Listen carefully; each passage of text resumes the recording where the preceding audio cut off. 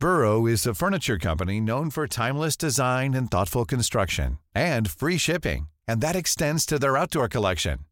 Their outdoor furniture is built to withstand the elements, featuring rust-proof stainless steel hardware, weather-ready teak, and quick-dry foam cushions. For Memorial Day, get 15% off your Burrow purchase at burrow.com/ACAST and up to 25% off outdoor. That's up to 25% off outdoor furniture at burrow.com/ACAST. I'm Sandra, and I'm just the professional your small business was looking for. But you didn't hire me because you didn't use LinkedIn Jobs. LinkedIn has professionals you can't find anywhere else, including those who aren't actively looking for a new job, but might be open to the perfect role, like me. In a given month, over 70% of LinkedIn users don't visit other leading job sites. So if you're not looking on LinkedIn, you'll miss out on great candidates like Sandra. Start hiring professionals like a professional. Post your free job on linkedin.com/people today.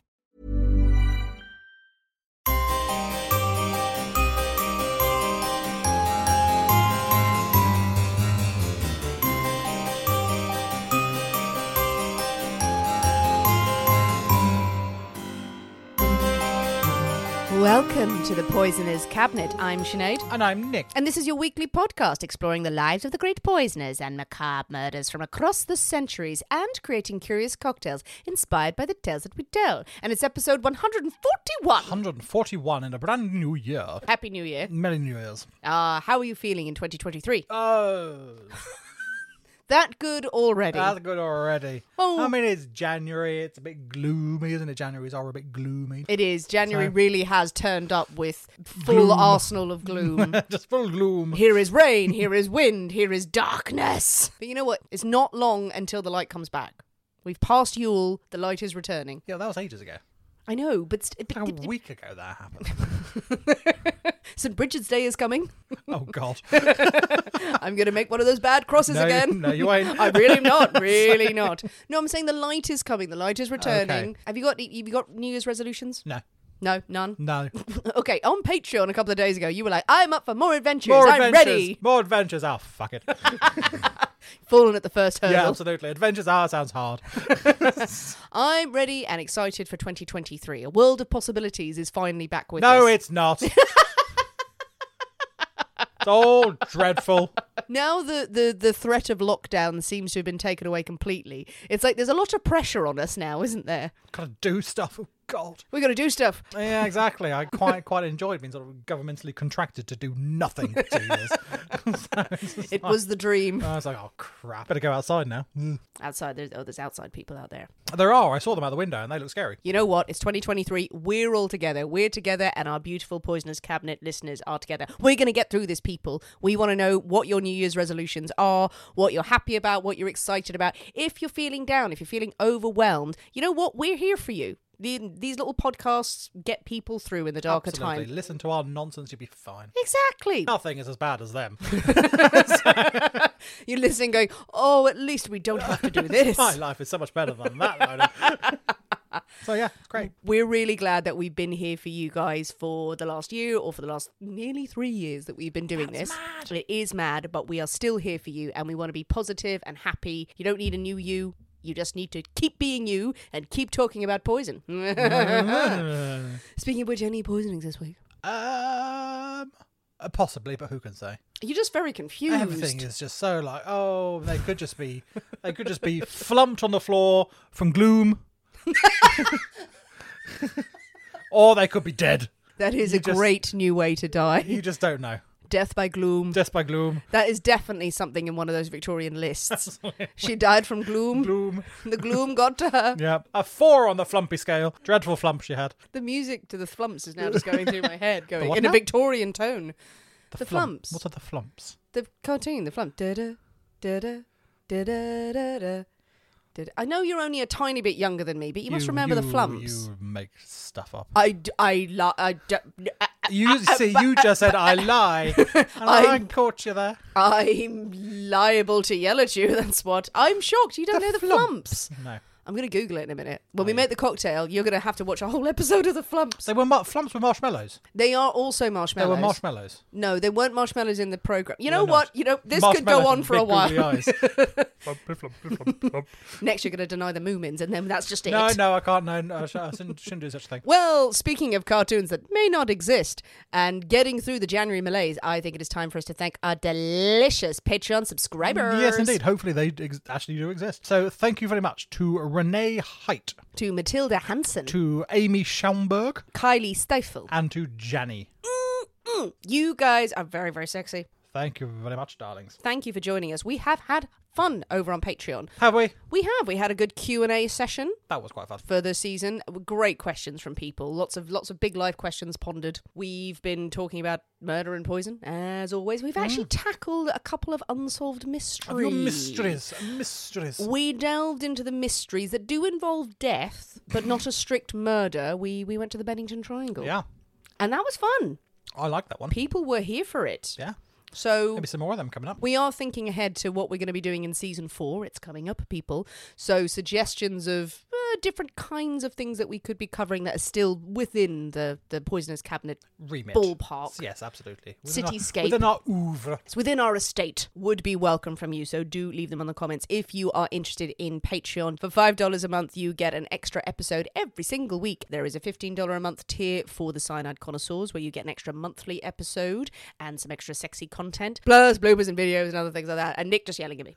Mainly yelling. But we'd love to have you over there. And it's completely flexible as well. And good for a gift. If you've forgotten to buy anyone something for Christmas, give them us. Absolutely. And it does indeed help us too, to stock the Poisonous Cabinet and to keep things going so we can record such exciting things. Well, Nick, are you ready? What happens if I say no? It's the new year. I've got to be positive. Positive. Pep and vim. Why did you frown? Pep and vim. Yeah, those are old-timey How long words. have you known me? Are those two phrases words that have ever been associated with my 40 long years on this world? Pep and vim. Occasionally, if I hold a Negroni in front of you, you have a slight skip in your step. It's like a donkey with a carrot on, isn't it? Yeah, but even so, it's like 4 steps. You go, oh no, nothing's worth this. Nothing worth that. Nothing. Let me die in the street. There's a whole charity set up of, like, save the donkey, save the Nick, he needs more Negronis. Or we can drink poison and talk about cocktails. No, I've been told to do the first one under pain of horrible things. Let's go with the first one. Hooray, hooray, hooray. It is my story this week, and we can't possibly have a story without a cocktail in hand. As you know, dear listeners, every week we choose a secret ingredient that is inspired by the tale that we tell, and it will flavour our cocktail of the week. And this week's secret ingredient is Paris. Paris. La Paris. I should have some accordion music behind this, absolutely. shouldn't I? Yeah. Not that we like to stereotype Not the at all, French. no. And a man on a bicycle with baguettes and garlic is just cycling through the cabinet as we speak. I think that's Greg. That is his want. He wears stripy outfits and he loves garlic. It's just Greg. He's a hidden Frenchman. Yes, Paris is our ingredient, a place of love, of wonderful flavours, of art, of expression. I think it's a good sauce. We've done a few Parisian-based cocktails before. We've had the Left Bank. The Left Bank, absolutely. Mm-hmm. And there was that one. Others. And some other ones, which I can't actually remember what they are, but I'm sure we've done some other Well, Parisian some ones. that were in French. But we haven't got any of those. None of those. Because we've already done them. Good. Yeah. This wasn't the one where you were going to go, I'm going to recycle this one because redo it. Fuck you.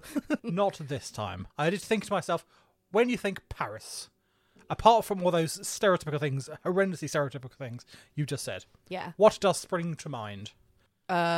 The Eiffel Tower, the Louvre, Yep. Notre Dame. Oh God, it still hurts. The Moulin Rouge. Yep, the Seine. The Seine. Going the Louvre, as you said. But none of those. We're not having any of those. None of those. Well, we are actually having one of those that you said. Oh, one of them. One that. You had that all lined up in your head. I had it all worked out. And you said the thing that you shouldn't have said. And it was going to be brilliant. And you ruined it. And I want to go home. You are home. That was fast. All right. Shall I pretend that I didn't say it? I have no idea what I said. I said the Seine and the Louvre. We're having an Eiffel Tower, okay? That was the first fucking thing I know it was. You ruined it. It's in the bloody picture I put out. Le Tour Eiffel. Le Tour Eiffel. Ah bon, mais oui. Sacre bleu. Sacre bleu. Okay, I'm going to say right now, people, because it's already started. I was going to save this for later, but yes, we are going to France for this story, shockingly, and there will be accents, okay? There will be accents. And My French accent is notoriously good. It is very good. It is often spoken about in France. In France. Yeah. And The Hague, worryingly. Are you comparing my French accent to a war crime? I'm not. I'm just saying what has happened. But when we do accents and when we do these things, it is nothing condescending. It is just because we have to tell the story. If anyone at any point feels uncomfortable with the accents we're doing, we give you full reign to take the piss out of us. Oh, so gotcha. do all the Irish stereotypes that you want. Just go, ha ha ha ha, I'm tired to make you drive and I'm stealing your pig. Go ahead, go ahead. Nick's from Margate, so he'll cut you. And then there is that. Yeah, and then charge you £10 for a latte because gentrification. We're all hipsters down here. We're all hipsters down there, and you're from Yorkshire as well, apparently. No, Margate talk like that. Talk like that. I don't know. I talk like this. You didn't used to, I bet. I did actually.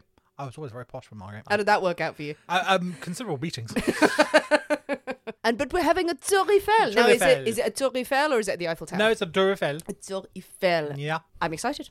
I'm glad. I think it is high time for us to have a cocktail. So let us sashay into the Poisoner's Cabinet kitchen and shake up a storm. So we'll see you in a minute. We'll see you in a bit.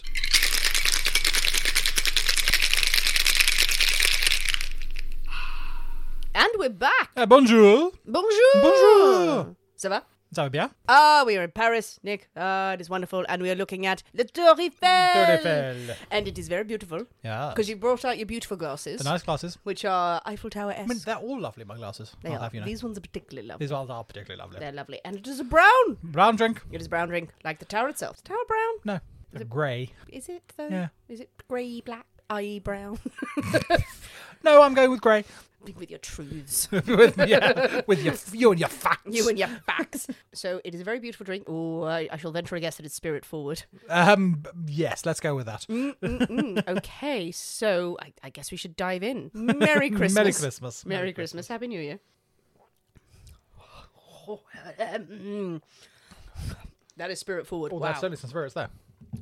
Oh, sorry, I'm tapping the table now. That's a pretty spirit forward one. It's not unpleasant. That's the most spirit forward I think we've had in a while. I can see through time. Yes, I was just going to say exactly that. But it's interesting. There's stuff. There's definitely stuff going on there. I'm staring really intently at the wall. I don't know what's going on. Do you like it? Nick seems very happy.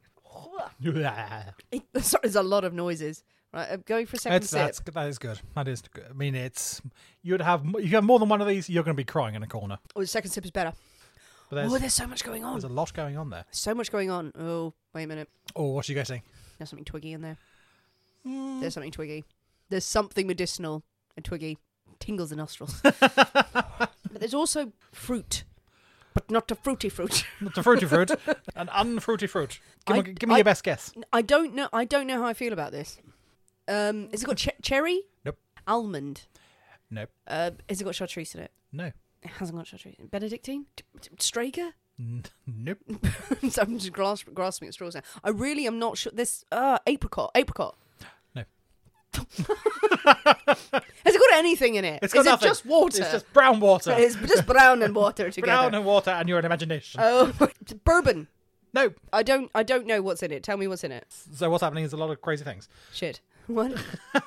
So the herby thing you were thinking of, we've got some absinthe. So for God's sake, of course. We've got absinthe. So yes, you got that one right. We've got absinthe. We're But it's only a little dash. It's only a little splash, but it comes out quite strongly. We have a Cointreau. Well, not Cointreau. We have a triple sec.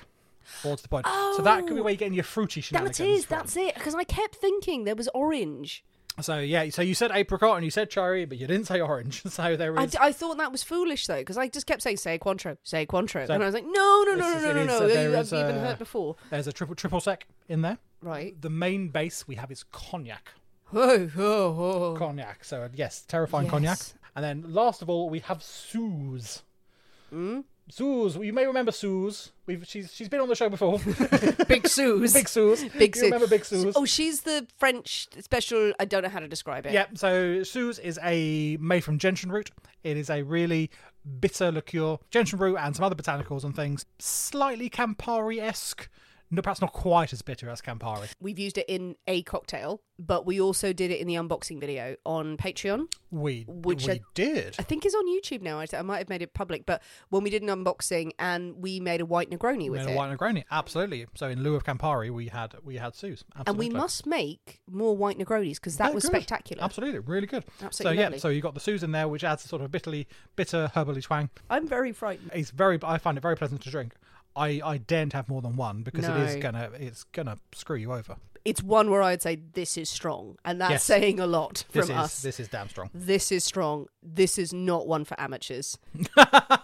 Bless you out there. Professional drinkers only. Professional drinkers that sounds terrifying. Only. No, that is it. Don't ask for one of these as your first cocktail of an evening when you're going out with your mates. Absolutely not. Don't try to have this if you're trying to impress someone and go, oh, I'll mix this up, and you don't drink that much. You will die. Yeah, absolutely. Things will happen. Exes will be texted.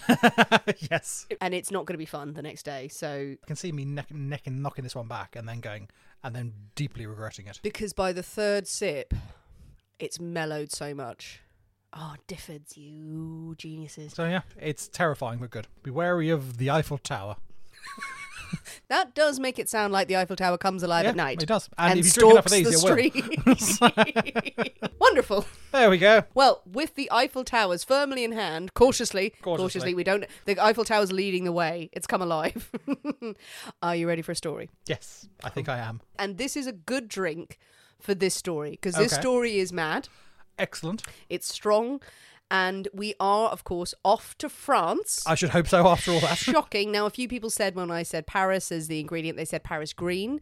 But no, we're not doing Paris green. We are just going to good old Paris. And the setting is Paris. I will get that out of the way. Okay. I've not just gone, here's the address, fuck it, that's the secret ingredient. No, Paris itself is a character, I feel, in the story. I feel this very strongly. I feel this very strongly in that it justifies what I've done. Okay. This story is set during La Belle Époque. Oh, very nice. Mm-hmm. Very nice. Paris is the melting pot for drama, for scandal, for the fury that surrounds this story. So this is a homage to the City of Lights. It's not a very good homage because people die in it, and also stuff happens with... Well, you'll see. Actually, maybe it's perfect. Yeah, just tell me. Tell me what's going on. Yeah, and I will give you a warning. Kids, if you're listening, this does have some spice.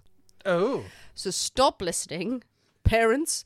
Why? Why are you letting them do this? I've been swearing a lot since we started. Oh no, drinking and swearing is fine, but there is some spice that's going to come up. Everyone's leaning in now. Absolutely, bring it on! So today we are going to tell the story of Marguerite Jean Japy Steinheil. Okay. She was later the Baroness Abinger. Oh, fancy. But Marguerite, this is her story. Now, do you know the name? I've heard the name before. This person, I don't know. But I've heard the name Marguerite. Well, soon you will. Okay. Soon you will never forget this. So, Marguerite was born in the Alsace region of France in 1869 to a nicely wealthy family. Nice. Industrialists, and her maiden name was Japy. So her father caused quite the stir in the family because he was a wealthy family, yes, and had to marry in high society. But no. He wanted to marry the daughter of an innkeeper, Emily. He was in love. She was a lowly innkeeper's daughter. The family were like, no, we want to have this. Like, no, I shall marry for love. And he wouldn't be swayed, and he took his share of the fortune, and he would marry her. Good for him. Dampens the story slightly. She was 14 when he met her. He sent her away to school for 2 years. That's generous. Generous, yes. And then he married her. So nice predatory behaviour there. But it was a happy marriage. Happy marriage. It was a happy marriage. They had children. And one of them was Marguerite. She was also known as Meg, so sometimes I'll call her Meg in the story because I've too drunk to say Marguerite. But I quite like saying Marguerite. Now, Marguerite was the apple of her father's eye, of course. She is pretty, she's charming, she's intelligent, she's had a very good education, thanks to her family, and Daddy loves her and he dotes on her. And she's an heiress, really. Fancy. And that means she can get away with all sorts of shenanigans. You know, her charm and her wit and her beauty are commented on by all who know her. And they also, a lot of her school teachers and her ex-governesses just comment on, like, which is very pretty and charming, but yes, troublesome. because she can do what she likes, essentially. Well, you would be if you could get away with bloody murder, can't you? Oh, absolutely. Absolutely. Father obviously wants her to, become a nice young lady and settle down and be a wife. That's a wonderful ambition and a job for a woman to have. That's what ladies are for. Marguerite prefers trying to shag her father's friends. Because she likes an older man. She does. Men give her attention and they give her shiny things. So the family spend a lot of their time running around after Marguerite to try and stop her sleeping with people. To go, no, you must preserve your honour and your wealth. Late for that. She's like, screw it. I mean, yes, it's commented on that they stopped her getting into liaisons. She clearly got into liaisons early on. And who cares? She doesn't care at all. Now, tragically, Daddy does die in 1888, not by Jack the Ripper. He didn't take a holiday. Every time we mention 1888, I'm going to mention Jack the Ripper. We know that. It's a thing. Meg is heartbroken by her father's death. But also no daddy around now. Think of all that cash. Yeah, lots of cash coming to me and mother and, the family. And also, no one's going to tell me what to do. I can bloody well do what I like. Yep, she is young, she's rich, she's 19. Absolutely. What to do. I imagine that. I imagine there's a lot of gentlemen want to come a comforting. A come a calling. Well, she has been growing up in, as I said, in the Alsace region. She's been growing up in different areas of France. She's in the Bourgogne region for a bit. She goes on holiday to the south of France with her sister, and she knows that there is a bigger life outside of some of the smaller areas. She's going to go to the very fancy parts of the south of France, but she has her sights set on one place.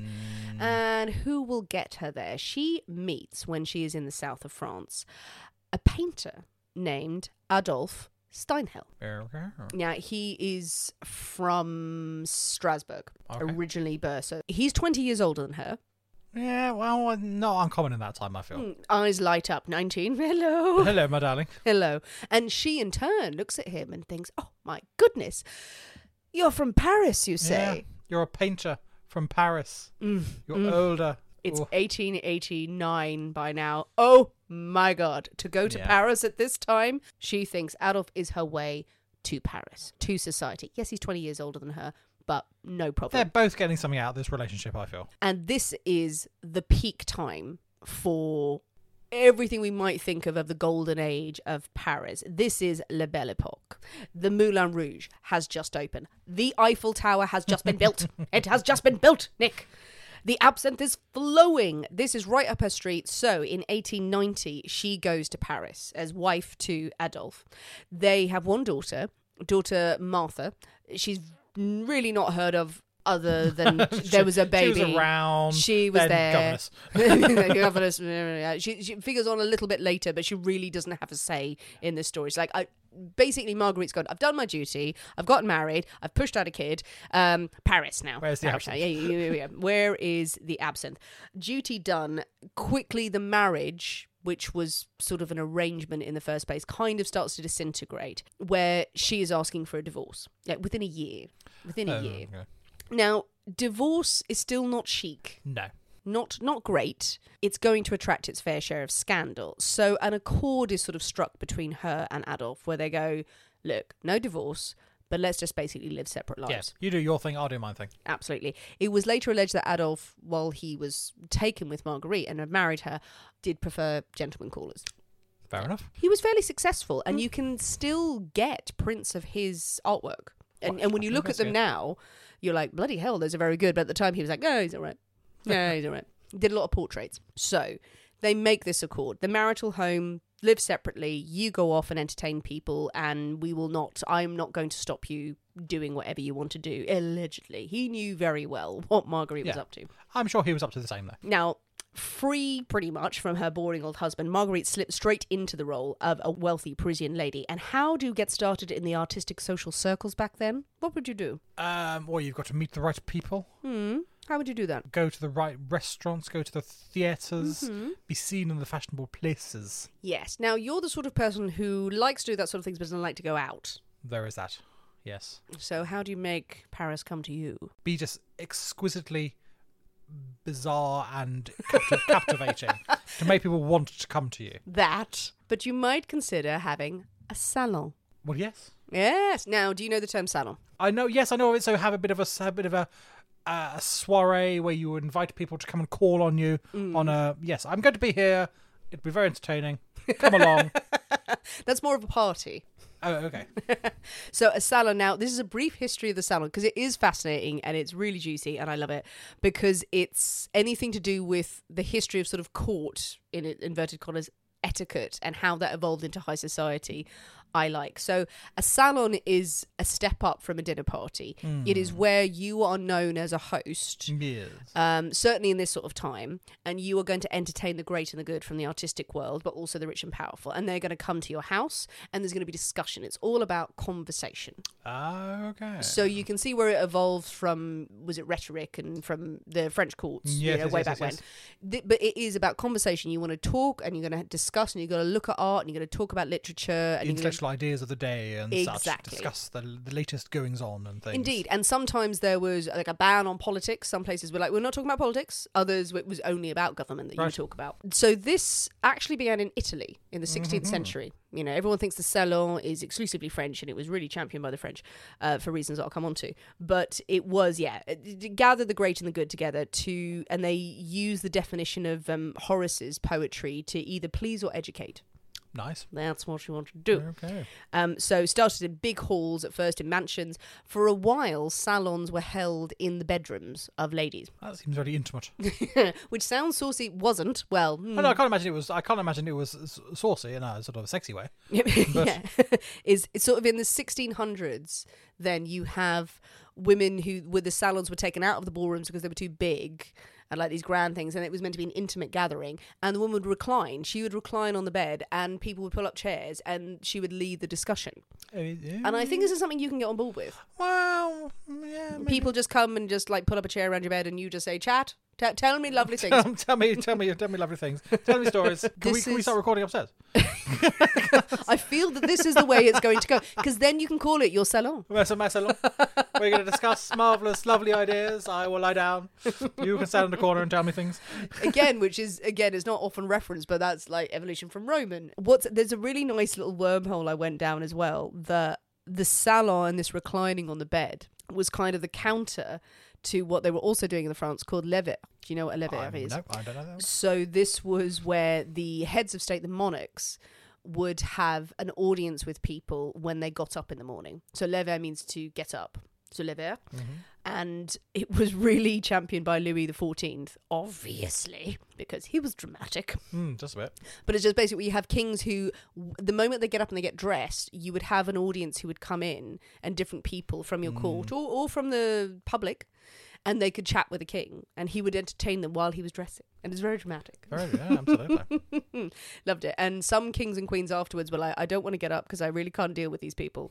This was true. It was Louis XIV's son would stay in bed for as long as humanly possible because he was like, everyone's going to fucking come in to my room. Everyone's going to ask me for stuff. It is. And the whole of the court was outside in a gallery. That was the grand lever. And then you had the petit lever inside. So, but this is how it evolved into this salon that you have in people's houses. Today, you still have levers. Now has become an afternoon meeting where you meet and greet your public.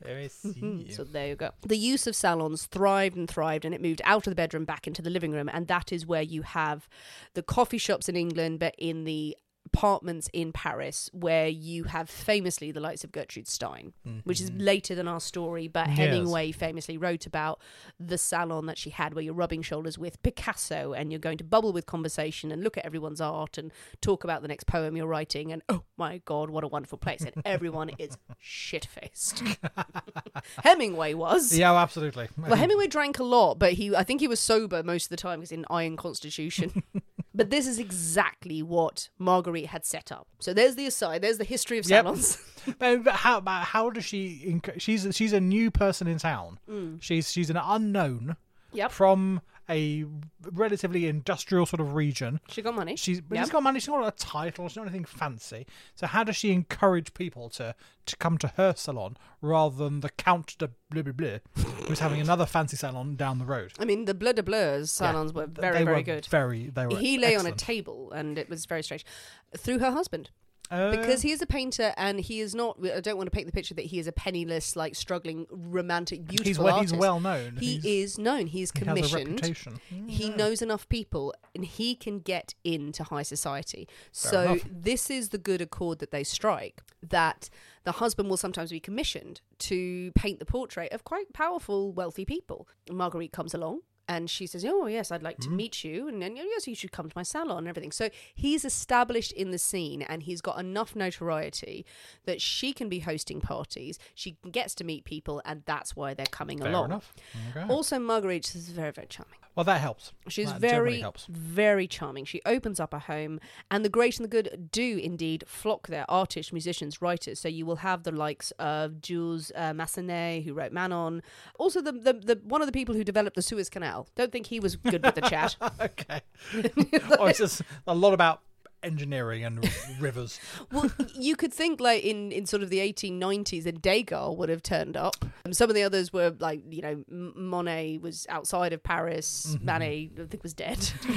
Toulouse-Lautrec died in 1891, so he might have popped up briefly. He might have popped out and then just went no. But yeah, the guy who invented the Suez Canal was just going, hello, does anyone like boats? Everyone like boats. Oh, I've invented some very nice boats. Oh, lovely.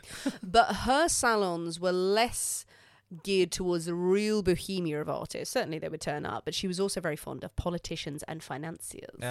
So generally those two groups don't generally mix. No, it's money and power. Yeah. They want to go to salons, but they don't want to be debauched about it. Yeah, they want some food and drink. They want some good chat, but they're, the refined side. They're not going to mix with the real bohemian sort of characters.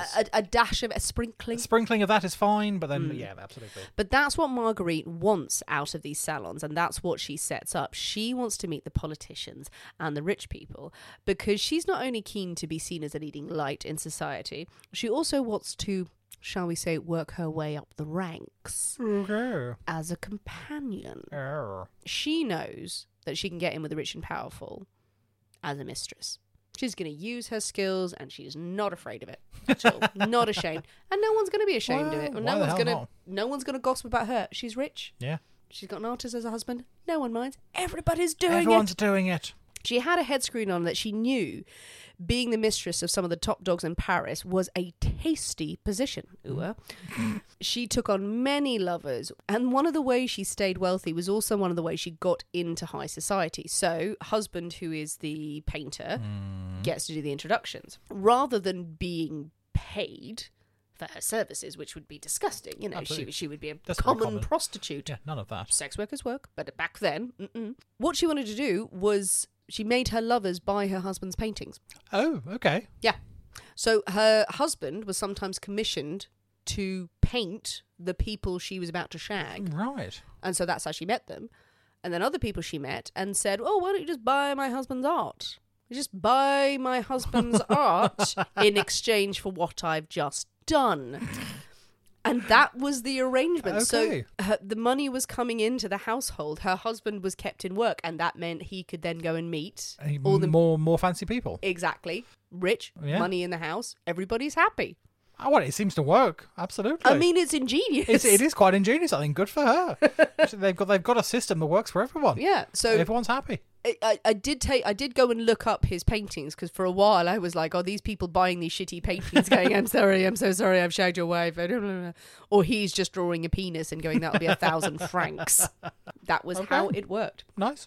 But while Marguerite entertained politicians and statesmen and rich men, all of whom were smitten by her and up to their eyes in paintings, she had her sights set on one man. Oh. The king! 1890s. Not There's the no king. Oh, yeah, his head's cut off. That would be weird. Yeah, that would be weird. There's no king anymore. Think down. Down from the king. Le Président. Ah, Le Président. Le Président. Oh, this is why the Le Président was an alternative ingredient that you sent me. I sent you many ingredients. You did. I did. And one will become very, very clear very soon. But Le Président, Félix IV. I hope I'm pronouncing that right, but President Félix IV. Now, President IV is pretty famous in his own right. He is the subject of, this is niche reference, but hopefully most people will understand part of it. He was the subject of Émile Zola's famous letter to the L'Aurore newspapers entitled J'accuse.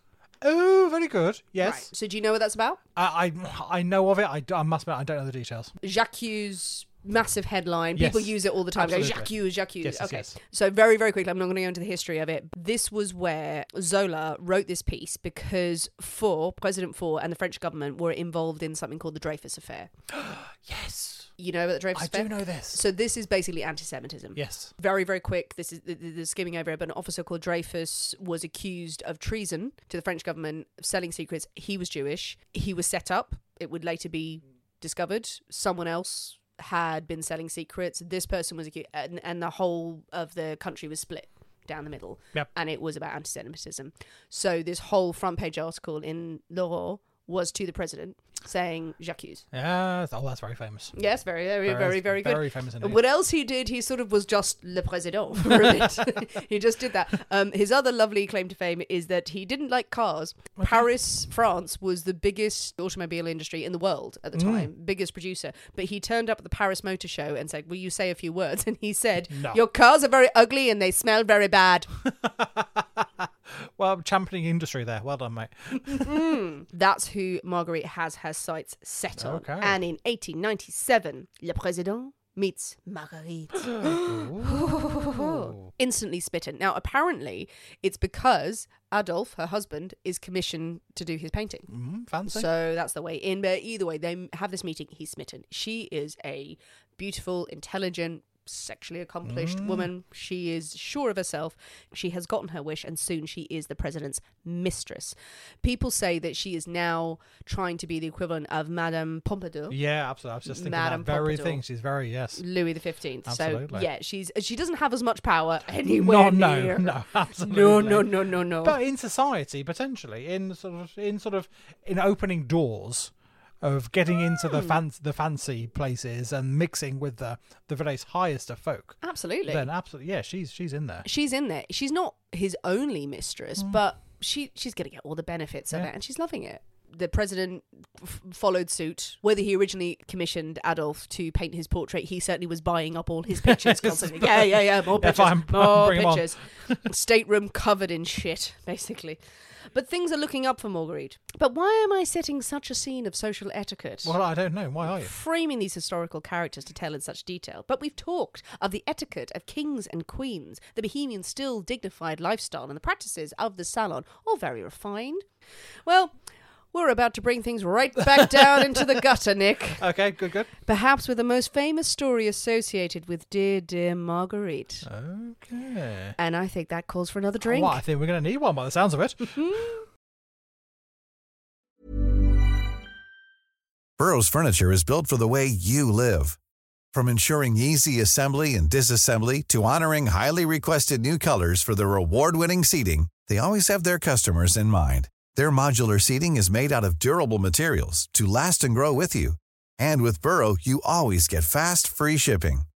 Get up to 60% off during Burrow's Memorial Day sale at burrow.com/ACAST. That's burrow.com/ACAST. burrow.com/ACAST. I'm Sandra, and I'm just the professional your small business was looking for. But you didn't hire me because you didn't use LinkedIn Jobs. LinkedIn has professionals you can't find anywhere else, including those who aren't actively looking for a new job, but might be open to the perfect role, like me. In a given month, over 70% of LinkedIn users don't visit other leading job sites. So if you're not looking on LinkedIn, you'll miss out on great candidates like Sandra. Start hiring professionals like a professional. Post your free job on linkedin.com/people today. Hey there, it's Michelle Norris. I'm host of a podcast called Your Mama's Kitchen. When I travel, I'm usually looking for a way to find a taste of home when I'm not at home. And one of the things I love to do when I am at home is entertain. And Airbnb allows me to do that. When I was in California recently, I rented a house that had a great kitchen. And when we were sitting around the table, we were all thinking, we're in someone else's house. Someone could be in all of our homes as well. If you have a home, but you're not always at home, you have an Airbnb. Your home might be worth more than you think. Find out how much at airbnb.com/host. Hey, it's Ryan Reynolds, and I'm here with Keith, co-star of my upcoming film, If, only in theaters May 17th. Do you want to tell people the big news? All right, I'll do it. Sign up now and you'll get unlimited for $15 a month and 6 months of Paramount Plus Essential Plan on us. MintMobile.com/switch. Upfront payment of $45 equivalent to $15 per month. Unlimited over 40 gigabytes per month. Face lower speeds. Videos at 480p. Active Mint customers by 531.24 get 6 months of Paramount Plus Essential Plan. Auto renews after 6 months. Offer ends May 31st, 2024. Separate Paramount Plus registration required. Terms and conditions apply if rated PG. So the gutter, you say? You've never been there before. Oh, that looks fun. Can I join in? Well, let's see. 16th of February, 1899. But on the turn of the century. Turn of the century. Marguerite heads to the Palais de Élysée through the back door. Of course. What, of course? Of course. She's led in by the guards. They know her well, and they know the score. She is here to help the Président write his memoir. Absolutely. Of course. Late into the night, scribbling away in the blue room. It is indeed the blue room. Blue room. Marguerite, when she turns up, the president likes to make his preparations. It was reported that he liked to take our old friend Spanish Fly. Oh, does he indeed? Yes, prepare for all that writing. All that writing. You need a bit of cantharidin for all that writing. Absolutely. Way into the night. And normally it would be a night of heavy writing. Heavy writing. Heavy writing. And then she would slip out the back door and no one would utter a word. No, absolutely. But on this night, screams are heard. Oh. Goodness me. Shouts. Good screams? Bad screams? Well, different from what they normally hear. Different screams. Different screams. Enough make the servants go, Ooh. So they go to the room and tentatively look, oh God, we better open the door. They open the door and the servants enter. Now what they see becomes legend. Okay. And I'm going to give you the best version of it. I'm in tenterhooks. The president is lying on his couch. Okay. He's unresponsive. He does seem quite dead, or at least dying. Oh. There's no hope for him. A victim of a stroke. Some people at first think it's a heart attack, but it would later transpire it is a stroke. Oh, that's good. And oh God, and his trousers are around his ankles. Oh. Well, that's fine. He was probably getting ready for bed. Absolutely. And the stroke shook off his trousers. Yes. Oh, he collapsed. He was just standing near to the couch. Yeah. Had a stroke. Tumbled onto the couch. Back. Of course. And Marguerite is there adjusting her clothes. Yes. She probably just fell down with the shock of the stroke. Exactly. Witnessing such a horrifying thing. And when you fall down, your clothes pop open. They do. Often happens. And she's there on her knees. Yes. Trying to put her clothes back together. And that's when they notice the president's hand, his dead hand, is very much clutching the back of her head. Oh dear. I'm slightly getting where you're going with this, I have to say. Now, maybe she was trying to help, and she was like, let me pull up your trousers, please, President. No, President, for his most famous legacy is the manner of his death. I have never heard that before, and that is brilliant. I mean, there are worse ways to go. Suffered a stroke while reportedly receiving oral pleasure. Yes, there are worse ways to go. From fair Marguerite. That version of it is that he was that good? That brought good, on a stroke. That good, and his hand spasmed on death and was gripping her hair to the point where the servants had to cut her hair off to remove his hand. Some even say they had to break his fingers. But she's stuck there. Marguerite is ushered away. Off you go. Never mind. Natural causes. He did die of natural causes. Yes. But within this course of minutes, the story is across Paris. Yeah.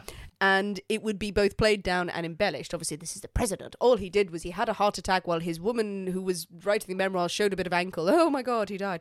And then the other versions are she is fully naked, on her knees, still cracking on. Still cracking on. But the hand thing, I think, is true. Everyone's like, he had his hand in her hair and she was like, get him off. But the fatal stroke, Oh, God. Did the president in. It did him in. Did she kill him with her passion? With her passions. With her seemingly terrifying skills. You know what's great for her reputation? Well, yeah, absolutely. I mean, she's shagged the president. Yeah. She wanted to. She's killed him. Yeah. Potentially. He's died on the job. She is so good that she has killed the head of state. That he sucked his soul out, for heaven's sake. He won't get into heaven. No, rather than taking this as a warning, the chaps line up. Oh, God, yeah. Like every politician. I want some of that. Everyone who was in the inner circle is like, and her number is, Yeah, where does she absolutely. live? Yeah. Where does she live? Oh, no, let me find out what you know. And also, hello. No one cares about their health when they've heard about this. She is given various nicknames. She is called the Kiss of Death. Yeah, well, that's subtle and polite. I like that. She's get also, she's also called, so it is a slang term. I'm not going to read the French out on air because it Now wrong. I need to know. Well, no, the French term is another term for undertaker. So les pompes funèbres. Okay. But that also is very similar to oral sex. Okay. So it's a slang term Right. back then. Other people right now would dispute it because it's sort of changed over years. But Gotcha. les pompes funèbres is also the kiss of, yeah, the little death. Yeah. So it's very poetic. It's very Yeah, lovely. very, very, yes, yeah, it's she's French, the she's the undertaker. Yes, like in the wrestling terms. No. Yeah, shags more politician, wealthy businessman than she can bloody manage. It's Excellent. great in the years that follow. Dear old Adolf can't keep up with the He's paintings. Painting. He gets weird commissions. But shockingly enough, Nick, this is not the death I would hope not. that is associated with Marguerite that I wanted to say. It is the death, Yes. but it's not the only one. And it is Okay. not the end of her tale.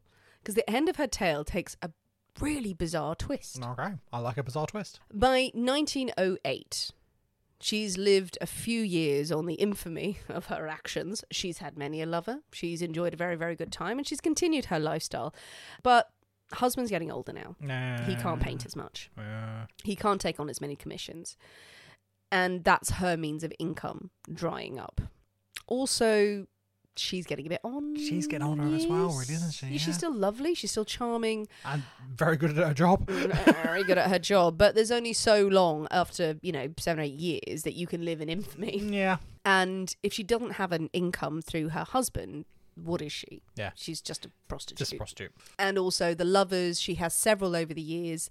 And there are reports that they lose interest before she does, which is not what she wanted. No, absolutely. She kind of wants to maybe settle down and start getting married and get something secure, but she's still married to Adolf. And the other people are kind of like, yeah, no. And there's one really good story where she would get the attentions of younger men by fainting on trains. And so they would have to carry In their her lap. home. Yeah. Oh my goodness. Oh. No, but they would, not that. But they would then help her home, and then Yes. she would seduce them. But one guy that she seduced in her not later years. She's not old by now. But he meets the husband and is convinced to sort of commission a painting. He's like, oh, for God's sake, this is the con that they have going. And he feels so sorry for the husband that he calls off the affair with her. Oh. Because he's like, this is a real cuckold situation. This is just grim. And it's all getting a bit sad now. Oh, dear.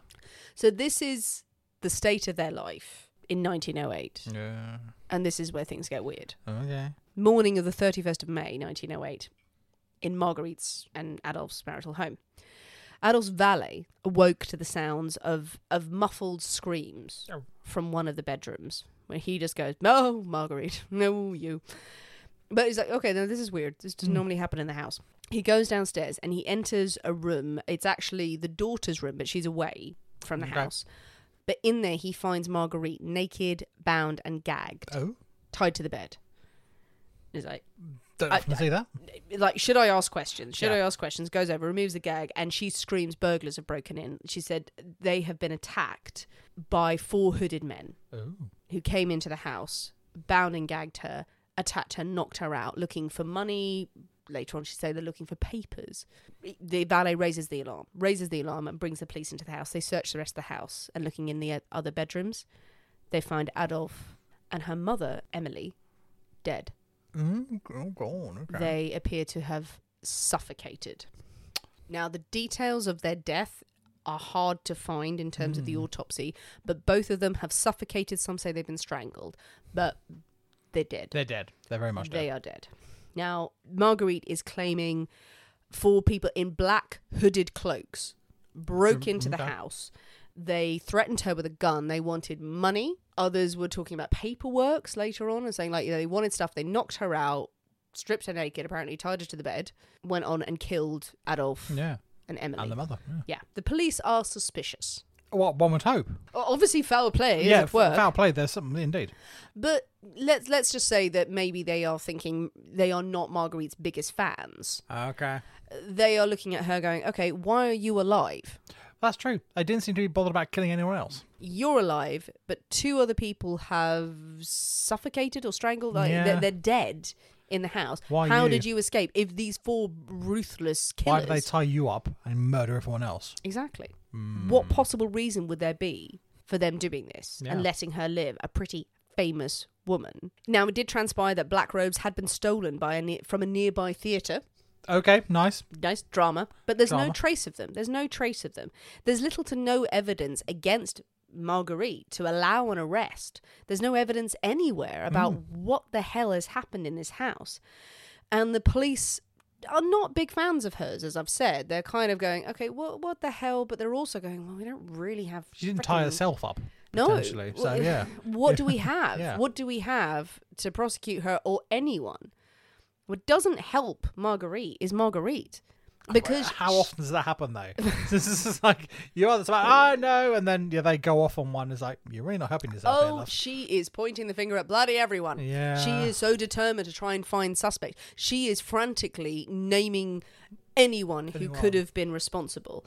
She suddenly insists the servant, Remy Colliard, who is the one who found her, that he did it.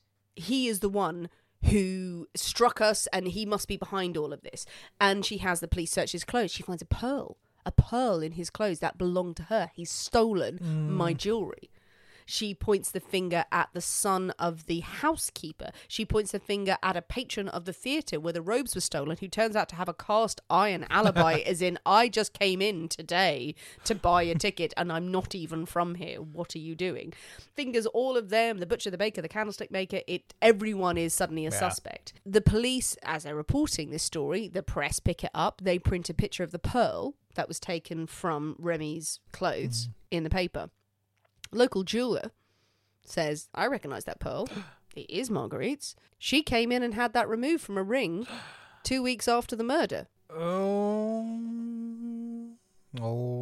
Marguerite. And somehow it's ended up in his pocket. Yeah. Her over-the-top accusations end up with the police making her the prime suspect. The lady does protest too much. She does. She does. The drama has gotten to her. She is arrested for murder in November of that year, so several months after the attack. Her trial is held a year later, so she spends a year in jail awaiting trial, and she spends that time in a notorious prison. It's a horrible Not prison. a pleasant place, yeah. No. Some of the prisons are fine. This one, not good. Not so- Not good at all, famously. But the trial starts. Everybody turns up. I can well imagine. Tickets are limited, because tickets are sold Yeah. to attend. The most shocking thing about people who turn up, Marcel Proust turns up. And everyone's shocked because he never gets up before midday, and he's He's here for that. He is, with pen ready. Everybody turns up to see this trial. Now, the prosecution claimed that Marguerite had killed her husband and her mother because she was in the way, because she wanted to remarry. She wanted to remarry, settle down to a wealthy gentleman. She had many good, wealthy suitors. Still, they were dropping off, but she had enough. That's why she wanted them dead. The judge, who was not at all biased, listed all of her affairs, because there were witnesses and there were servants. When they had been accused, came forward and go, right, I'll tell you bloody everything about her and everyone she shagged. And the judge is reading out all of the affairs she's had with statesmen, with politicians, with kings from other countries. All these people, the press are loving this. Loving this, absolutely. Writing it down. And he's very much like, yes, you debase woman, you. Dreadful. Rumours spread like wildfire in the press, and it's noted in one paper that does side on the anti-Semitism side, with all of this stuff back to the Dreyfus Affair, back to the Président, and her involvement in it, and they claim that she poisoned the president. Oh, God. She didn't just suck him to death, that she had poisoned him, and she is a spy, and all of these. So, spy for who, I don't know, but to undermine him. All of this political intrigue kicks in, and all these rumours. But in court, Marguerite, calm, collected. Okay, good. She admits, yes, she has had multiple affairs. Yeah. She says that her husband didn't know about it, so saves him in a way. Well, that's very good of her. Okay. Yeah, so she lies, but she Yeah. says he didn't know anything about it. But yes, I've had affairs. Doesn't mean that I've killed anyone. And she insists True. that 4 people broke in and robbed the house, and I don't know what happened to them. and I will happily admit to what I've done in my private life, but this has no bearing on these killings. I'm paraphrasing this because I haven't read the whole court of reports. She said that when she blamed others, she was panicking. She was absolutely terrified, because maybe you would be. Well, if the police are there thinking it's you, are you not going to try and potentially come up with other possibilities to save your own skin? To save your own skin. The police are there thinking it's you. You're going to go, well, no, it wasn't me.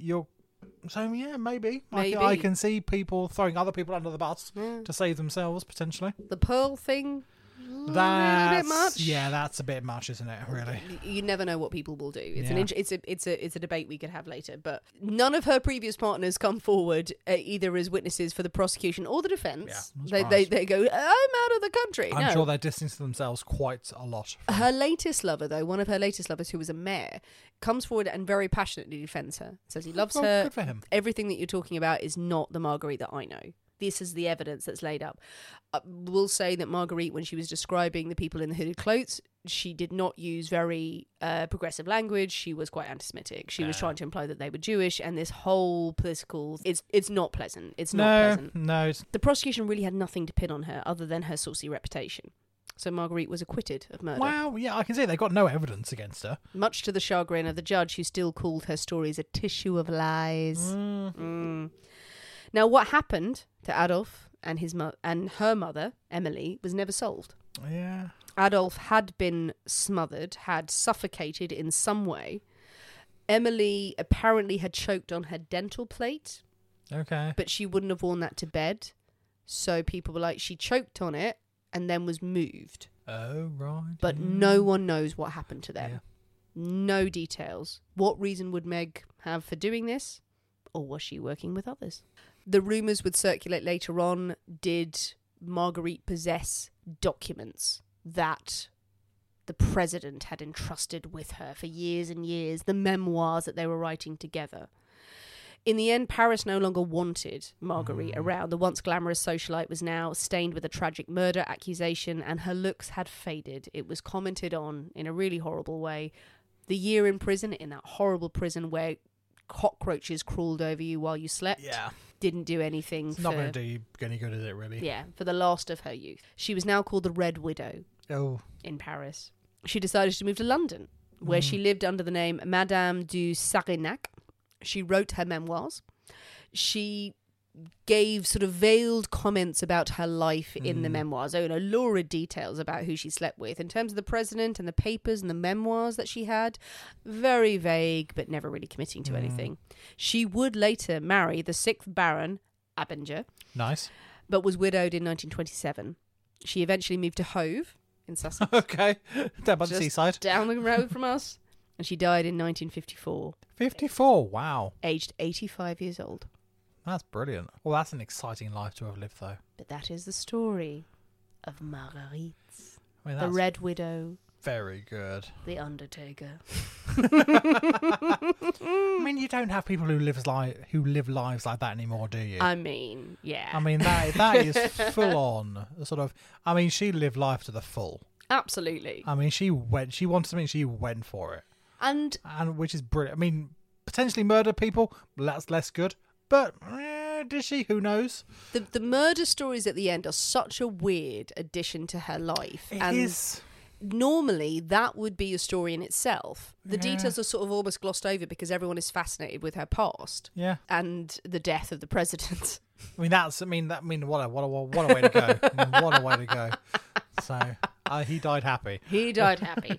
But yeah, she wanted to live in Paris. She was wealthy, had this accord with her husband, was in the echelon, the upper echelons of society, was able to host the salons, was able to live that gorgeous, glamorous life that we all kind of go, oh, wouldn't it be lovely? Yeah, absolutely. And was a mistress to the great and the powerful. And was like, yeah, screw it, okay. I mean, I'm slightly in love with her. I have to say. I mean, she sounds pretty awesome. The murders at the end are weird. Now, there was one theory. There was one theory that I read that other writers have covered in years later, and I'm going to paraphrase it here, is that this was a horrific accident gone wrong, that she had many lovers. She had a lover who turned up to the house, confronted Adolf, And their theory is that they got into a fight and Adolf died by accident, as in the windpipe was crushed. So the strangulation and the smothering. Right. So like we all know these are freak accidents and it could happen. That if you're hit in the wrong way, that's it. True enough. The mother had a heart attack and then choked on her dental plate. And this was just an awful series of events. Yeah, absolutely. And then she kind of went to the lover, right, tie me up and I'm just going to pretend this was a robbery. Yeah, maybe. Which is very dramatic and it's very extreme. It's very and very dramatic. Agatha Christie. It is very much so. But otherwise, no one's ever been able to go, well, why would she kill the husband? I can't see and why what would she kill her mother? She Yeah. loved her mother. Apparently, she really got on well with her mother. I can't see what she's got to gain from those things. I mean, it's not as if he's been cramping her style around town or anything like that. And the mother seems entirely unnecessary. But then if it was someone entirely random who had broken into the house for a robbery, why would they kill two and leave one? If it was completely a random robbery, burglary or whatever, then why, if you're happy to kill two people, you might as well kill a third. Why leave them tied up? The other theories, the two other, that again I'll paraphrase, is that this is, if she orchestrated it with another lover, is that for some reason she decided Adolf had served his purpose. She wanted to marry, but she didn't want the scandal of divorce. I mean, having been the person who killed the president with a blowjob. I mean, I don't know. Yeah, she doesn't seem that scandal averse. Yeah. Really. So why kill him and her mother in order to marry someone else? And people were like, that just doesn't make sense. Doesn't make sense. But the idea of the people in the hooded cloaks is very prejudiced and it's not nice. No. But her saying that she had secrets from the president. I mean, that is also, I think it's probably no, I'm not. But why not kill her her to silence her? Yeah, well, yeah, absolutely. If the president has given her secrets, she's the one who's got them. Yeah. And they need to be silenced, then God, do away with her. Yeah. Not the mother and the husband. Yeah. So it does seem entirely. I think that this whole thing about people in hooded robes coming in, I feel very uncomfortable about that, and that is just her kind of going, oh, let's just lean into some anti-Semitism here. Yeah, absolutely. It's in the papers, and that's what I'm famous for. Yeah, and people covered it, and people lambasted her for it, but also some of the press were like, yeah, with these people and everything, because it was really horrible divide at that time. But a bizarre end to an incredible, mad life. But then also it means something that she not got away with, but something that she got through that chapter, moved to London, married a baron, had a fantastic. I'm sure the baron wasn't short of a few bob. Yeah, was made a widow, moved to Hove, quite fancy. She lived quietly. Quietly, but very comfortably. And people would have thought her very glamorous. I mean, if you live out your later years, go to a seaside town in probably a very good apartment. She died in a nursing home. But in a very good apartment, being this mysterious French woman. I mean, I'm not often jealous of people we cover, I have to say. But she has. I mean, she's lived an exciting life that you don't get anymore. No, you don't get people who live those sorts of lives. Yeah. Of doing all these amazing, crazy things. Living through the Belle Epoque and then dying in the 50s, which seems mad. I know, 85. She fucking did well, So, didn't she? I mean, fucking good for her, I'd say.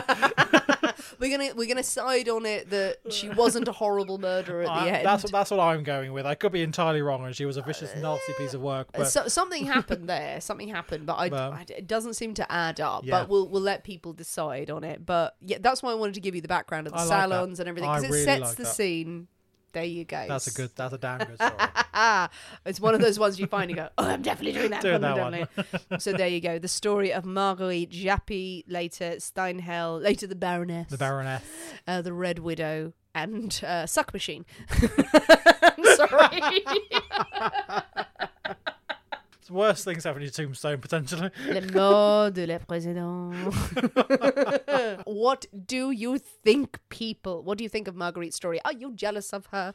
Would you like to have lived in the Belle Epoque? What do you think of her approach to life? Do you think... What version of the story do you go with? How the president died. Because we know how he died. It's amazing how much people tried to clean it up and then embellish it. It is Great.